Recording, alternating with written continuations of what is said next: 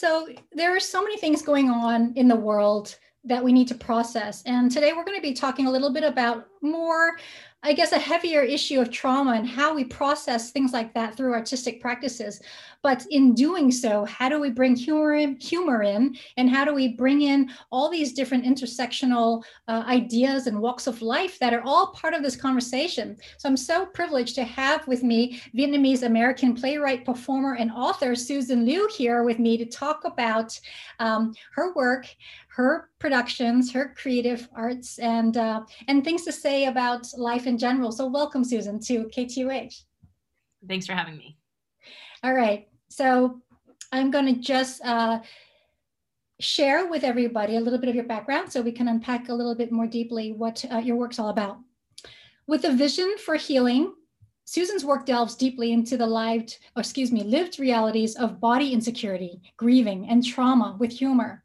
Her first solo show, which was just performed online that I had just had the privilege of watching this weekend, called 140 Pounds, How Beauty Killed My Mother. It's a true story of how her mother died from plastic surgery malpractice when Liu was just 11 years old, and her search to find her mother's killer. And so she had a 10-city national tour, received press from things like LA Times, NPR, NBC News, and now KTUH. How about that? Her work has been showcased with ACT. That's in San Francisco, right? I was Act Theater. This was Act Theater in Seattle. Oh, okay. Because the only reason I say this because I'm from San Fran and I went to ACT, the American Conservatory Theater in San Fran too. Not yet, not yet. Okay, okay, will be. CamFest, the Wing Look Museum, the Moth at the Benaroya. How do you pronounce that? Benaroya? Benaroya Hall. Yeah, it's a 2500. I love that show, The Moth. It's amazing, and so many more things. And more importantly, she has a BA from Harvard and MBA from Yale, and is the co-founder of Socola Chocolatier, which I'm like, why is chocolate in the same sentence with Harvard and Yale? This is interesting. You're going to have to unpack that too. And obviously well, not obviously, but something that I want to learn more about is your debut memoir coming up, The Manicurist's Daughter, which will be published in 2023. So welcome again, Susan. Thanks so much for having me. So, okay, I'm just going to start with the academic part because there is this stereotype of overachieving Asians, right? Do you feel like you fit in that category? I mean, of course. I went to two Ivy League schools, and I think growing up, my parents they finished ninth grade in the Mekong Delta in a very rural village, and so for them, they saw education as their way out, as for freedom for their kids. And so, I'm part of that lineage where getting a B was terrifying. And maybe I'd get, spanked or yelled at, or it would just be a bad day in the house. So for me, growing up my entire life, I never even conceived of getting B's. I was getting those A's. And it wasn't actually until my mom passed away that I started getting more involved with civic engagement. So community service, student government, things like that, because that wasn't their world. Like they didn't know that that's what you also need to do to get into college. So yeah, I mean, I've always been a high achiever.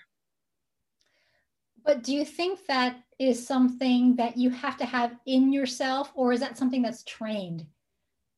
I mean, you can't say that to reduce us to a certain type. I'm just trying to say, like, there's got to be certain things that shaped you to push certain boundaries for yourself, right? Yeah. I mean, well, you learn this is a nature versus nurture conversation, and I'm Vietnamese American. My parents were refugees from Vietnam, and so we had a nail salon growing up, and I watched the refugee hustle all the time. I didn't know it was called grit. It was just called daycare. It was just called where we work. It was our home.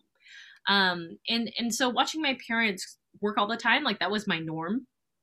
I didn't know that there was anything else. So maybe you could say, hey, it's from observing my parents that instilled my work ethic. I think for me, just me personally, like I drive really hard. I drive really hard. Like when I want something, I have pretty high expectations. I want it to be a certain way.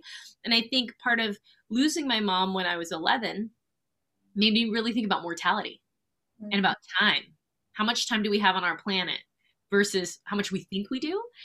Because we don't know. And I think part of that has made me really intense about everything I do because I don't know when I'm going to die either. Do you think about death a lot because of your mom? Maybe I have a like a healthier relationship with death where, yeah, I think about it sometimes. Um, and now I'm trying to be more proactive, like with as an adult, like having a will or Yeah. actively talking to my partner about, do I want to be cremated or buried? Like we're having these conversations in our 30s, whereas I think the previous generation maybe talked about it later on. And part of that is I just don't want to leave people with the burden and the messiness and the stress of the judgments of the decisions you make after someone has died, because that can create different forms of family drama. So, I mean, maybe we're a little bit more proactive about it, but I try to talk about death as much as possible, just so it's not mysterious and scary. Like I just want us to know that the more that we can look at it, I think it actually brings me less anxiety. Hmm. And I guess there are so many ways to explore this theme or this concept and this reality. And in your play, so I wanted to just go back to your play, 140 pounds. Um, you start with talking about how we shouldn't be digging into the past. And, you give clips of your interviews with your family about how you shouldn't be doing this. The Asian thing is, oh my gosh, that's the past. And it's not a good memory. Let's not go there. We are so afraid to confront uncomfortable conversations. And I don't think this is necessarily an Asian thing, it's a human thing. But what compelled you to open that up and say, okay, well, no, I need to dig into this and dig deeper? Yeah, so I had lost my mom when I was 11, and I've always wanted to know more about my mom and the nature of her death, and nobody in my family talked about her. Like, she was like this big figure in our lives. She was like the hero of our family, and all of a sudden one day she's just like invisible and gone, and she becomes this very mysterious myth to me. So for 20 years, we didn't talk about her. And after Wow. yeah. And so after I got married and my aunties and my dad were like, okay, you're not getting any younger. Let's start having these babies. I'm having anxiety myself, thinking like, oh my God, like, how do I be a mom if I didn't know her? Am I really ready to do that? Like, because I felt like this form of cowardice. Because for me, I've always had this calling to be on stage. And then I had like dipped my toe in it with stand-up comedy, little things here and there, but I would just get so anxious and traumatized, and so scared of rejection and judgment that I never fully committed. So when I was in my 30s, I decided, I'm going to do the performance thing, just try it, give it a really good push as a hobby. And after I get it out of my system, I'll be good. Then I can make all the babies. And what I didn't realize what was going to happen is that I found my voice in the topics I wanted to talk about. Like initially, I didn't always want to talk about my mom's death, not at all, because it is totally dirty laundry. But I got to a point where for me to become a mom, I really wanted to know who she was. And I also wanted to confront my own demons around the fear I had about being on stage. And so then I started iterating. I had one iteration of 140 pounds, and what you see today, the final product is the fourth iteration. And that was a process of just really getting to know her and asking my family members, getting pushed away by my family members, asking different types of questions to different people, going through depositions and looking through different artifacts so that I can ask different types of questions and piece together maybe a snippet of what they said. What does this document say? And then I started to create the world in which now her legacy can live on. And in this process of research, piecing things together, I'm sure there are so many elements that you may not have even thought about that kind of come into play in your understanding, right, of life, of death, of family. And again, there's so many things to unpack. I'm going to try to do justice to just a few of them. And one of them is the idea of beauty standards, which you do kind of explore. You know, the title 140 pounds, that's implying like, what is that, too heavy? Is that a fact number? Is that a standard that we should be kind of basing our standards of beauty on? Like, you know, so let's talk about that. Let's talk about the title. Let's talk about how your film inadvertently, you know, through your mother's tragedy, reveals how we're kind of sucked into these ideas of what perfection is and why we strive for it and will do anything for it. Yeah. So do you ever have a situation where someone wants to look at your driver's license to look at your weight, and you're like, oh, no, I'm not going to show you, you know, or like there's kind of, or like, I don't want you to know what year I was born, because I don't want you to really know my age. Like, what is that? Yeah. That's a resistance to someone knowing something about you that is about this like judgment and about your value and your worth. You know, like oftentimes we want to hide these things about us, our weight. And what I found investigating my mother's death is that she put 110 pounds on all of the medical documents at the plastic surgeon's office. 110, 110, 110. And then when I was reading the California Medical Board's report about her death and her case, we had a lawsuit. It said, interestingly enough, she was pronounced dead at 140 pounds, but it was 110 in all the documents. And I'm sitting here going like, how interesting. You know, she went in for a tummy tuck that day. And so I wonder, like, what was 110 to her? Was that her pre-baby weight before having 4 kids? What was that significance? What was she so attached to of what 110 was versus what 140 was? And then the second thing too is I was shocked to read all this because I was 140 pounds when I was reading those documents. Did you write 110 on your license?